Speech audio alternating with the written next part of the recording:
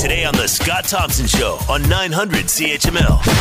As you remember, this time yesterday, we were sweltering in temperatures that were probably a good 10 degrees warmer than what we are now. Certainly with the humidity, it made it feel that way.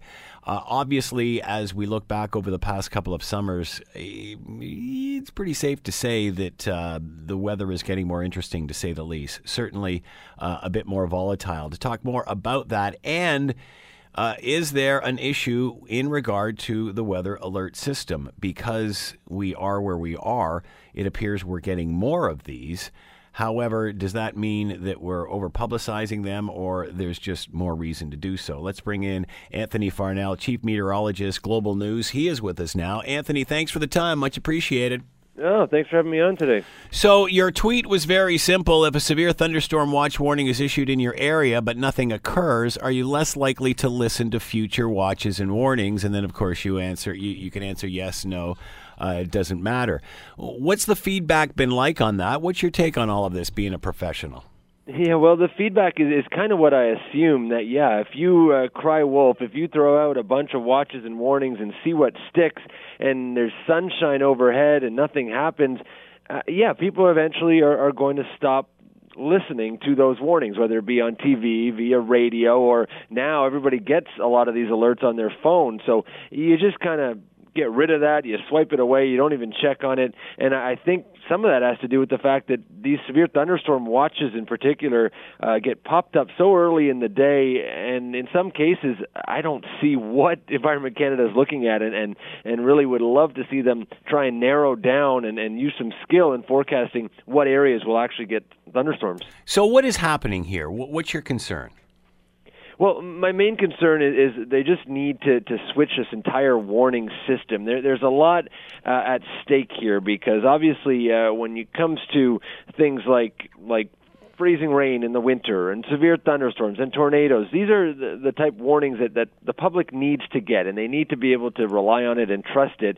And what the problem is right now is that these Environment Canada zones are so big that sometimes you can have a thunderstorm that's, say, 50 or 100 kilometers away from Hamilton itself, and yet somehow it gets grouped into the same warning box. Right. And that is millions of people in some cases. Like yesterday in the GTA, about 2.8 million people were under a severe thunderstorm warning, and I saw on radar one thunderstorm that was over North Whitby, about 10,000 people living in its path. So you see kind of the general idea of why this can be such a problem. So is this a flaw or oversight when it comes to Environment Canada and how they issue these warnings? That's where the warnings originate, correct?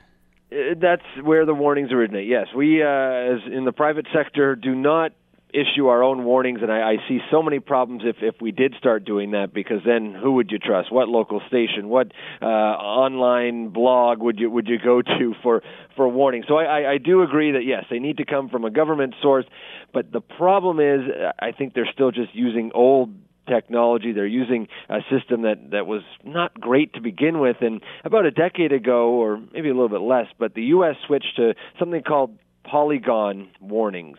And for severe thunderstorms, basically you're drawing a box on that individual storm, forecasting it out, and then you're warning everybody in the path of that. And I think that's something that we really need here in Canada. And speaking with Environment Canada, I think it's still several years away. This is obviously about communication, Anthony. What about using you guys and girls in some way? Is there not any way that somehow everyone's keeping in touch with what's going on? I mean, are they using enough of the information at their fingertips to their advantage? Well, yeah, and I would like to think that the answer is yes. I know anytime you have a government agency, there's a lot of bureaucracy involved, and they maybe are more inclined to use the Canadian computer models and Canadian radar, which in some cases is quite good. In others, it's just not comparable to when I'm looking at a storm coming in towards Hamilton or Toronto. I'm mostly using the Buffalo radar because it's a much better radar system, and I know there is a plan to upgrade the entire network here in Canada, and that has something to do with the warnings as well. So as far as us forecasting and myself being a meteorologist and being been doing this for 15 years. I see setups that I think are conductive to severe weather and others that aren't. And well, as far as yesterday goes, I just got a little bit angry because I just didn't see it, and I didn't see the need to basically advise so many people, put them under a watch. You know, that's fascinating, Anthony, because normally people are ticked off at you, and now it's the other way around. It's the weather guy that's ticked off. I love that.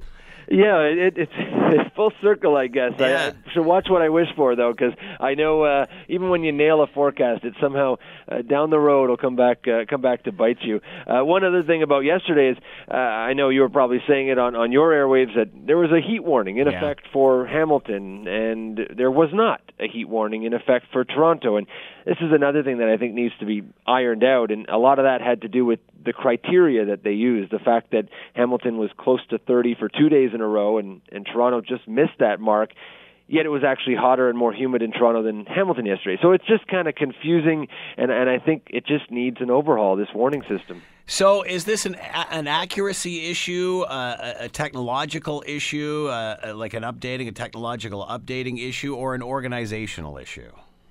I think it's a little bit of everything. I know definitely technology-wise, you need to get the wheels going early because it takes some time to implement this, and especially if you're not just a local station or a local office, you're trying to do this across the entire country. So you need money to do that, you need technology, but you also need the right people in place, and you need basically the public to urge the government to make these changes. Environment Canada needs to do that. It sounds like what you guys and girls are doing at various media outlets is probably more on the ball, more accurate than what they're giving you. Is that what I'm interpreting here? That at the end of the day, they're not doing as good a job as the private sector is on all of this. Well, I like to think us here at Global, we have trained meteorologists. We have the best technology at our fingertips. We use computer models that I know that Environment Canada actually doesn't have access to. So that's something that I'm that seems bizarre. Here. That seems bizarre right there, Anthony, that you guys are using tools that they don't have access to. Yeah, well, I mean, it's not that they don't necessarily have access to it. I just know that they don't use it. Some of these smaller scale models that we use, they may have something of their own, but we're using something that's proven and that is constantly being improved because our weather system is attached to the weather company and IBM, and we get upgrades all the time. So I'm not comparing apples and apples, but I know that I'm pretty reliable and have been doing my best to make good forecasts. So, obviously, with the weather the way it is, anybody, whatever your thoughts are on climate change, all of that stuff, it does seem to be certainly a little bit more unpredictable than what it has been in the past for areas, say, like Southern Ontario. How does that add to the issue? How does that make it more complicated? Is there a case that we're issuing warnings that don't need to be issued, or there's just so many of them coming up, and we go, oh, there's another one, who cares, Yeah, and I think it's a little bit of both. I know that this summer there have been severe thunderstorms. There have been a few reported tornadoes, although not nearly the amount compared to the warnings that were issued. So, severe weather is definitely a part of Southern Ontario's summer, basically, and it has been getting, I think, in the last decade or so, a little worse. Yes, we have had more severe weather, but I haven't done this, but if you maybe added it up, all the rain and thunder and storm reports versus the amount of warnings issued, I do think the graphs are not proportional. I think there are way more warnings today than there have been in the past. So what are your viewers saying? What's been the feedback on this? Are people taking these more with a grain of salt now? Do they heed the advice? It is mixed, but I think overwhelmingly, yes. People are just like any news information over the past few years. You're just being bombarded with so much extra information and so much coming from so many different sources. So it's only normal that there's a bit of complacency and people just take it with a grain of salt. So you really need to stress the urgent storms versus, say, a garden variety thunderstorm. And that's what our job is in the media to broadcast and tell people what ones they really need to take seriously. And I'm just thankful that we haven't had that big tornado yet and really tested the new warning system. And I know when tornado warnings are issued, if you're in that area, you're going to get a text, even if you don't sign up for it. So this is something new that still has to be tested out across Canada. And where are we with that? Because, again, this is a work in progress, is it not? It really is, and ideally the plan is to have a warning show up on your phone, say, if you are in the path of that storm. Right. With some of the test runs, with some of the problems that they've had, your station there in Hamilton may broadcast, or our TV station, Global, because it's an Ontario license, will broadcast this red screen and a tornado warning showing up on the screen if it's occurring in Thunder Bay and you're in Toronto. So, I mean, that is obviously a problem and something that I don't think people need to see. That being said, is this really about the warnings, or is that it has just become unpredictable? You know, there's all sorts of stories of people who are out on lakes in the middle of the summer, and all of a sudden the weather changes. It can change on a dime. So at the end of the day, do we just have to accept that new reality? And with those comes the warnings? Yeah, I mean, I think as the weather extremes happen and as much variability as there is, I do think technology and our forecasting skills are also improving at a similar or even greater rate. So it's not that this is something new that people are experiencing this year. But what is a bit different is that when these storms move over a populated urban center like Hamilton with flooding in recent years, and of course downtown Toronto's gotten it not once but twice this year. Those storms in particular are the ones that need to be forecasted accurately, because there's so much of these farm fields and subdivisions that have come in here in the last few decades that's in a way changing the climate on its own, where that rain now has nowhere to go but into the sewer system, and then we end up with these floods. All right, can't let you go without getting something for the weekend. How are we looking here in Southern Ontario and specifically Hamilton?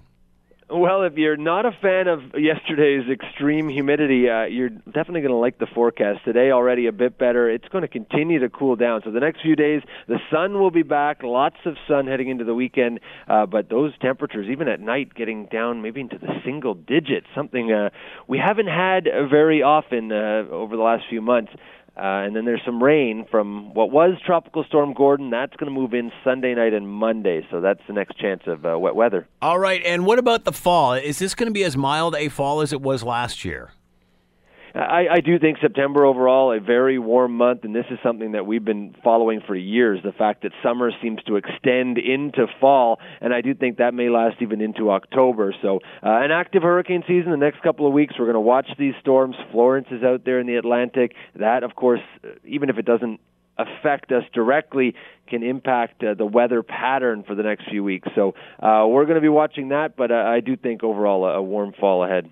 All right, Anthony Farnell has been with us, Chief Meteorologist, Global News. Make sure you're watching tonight for all the latest. Anthony, as always, thanks for the time. Much appreciated.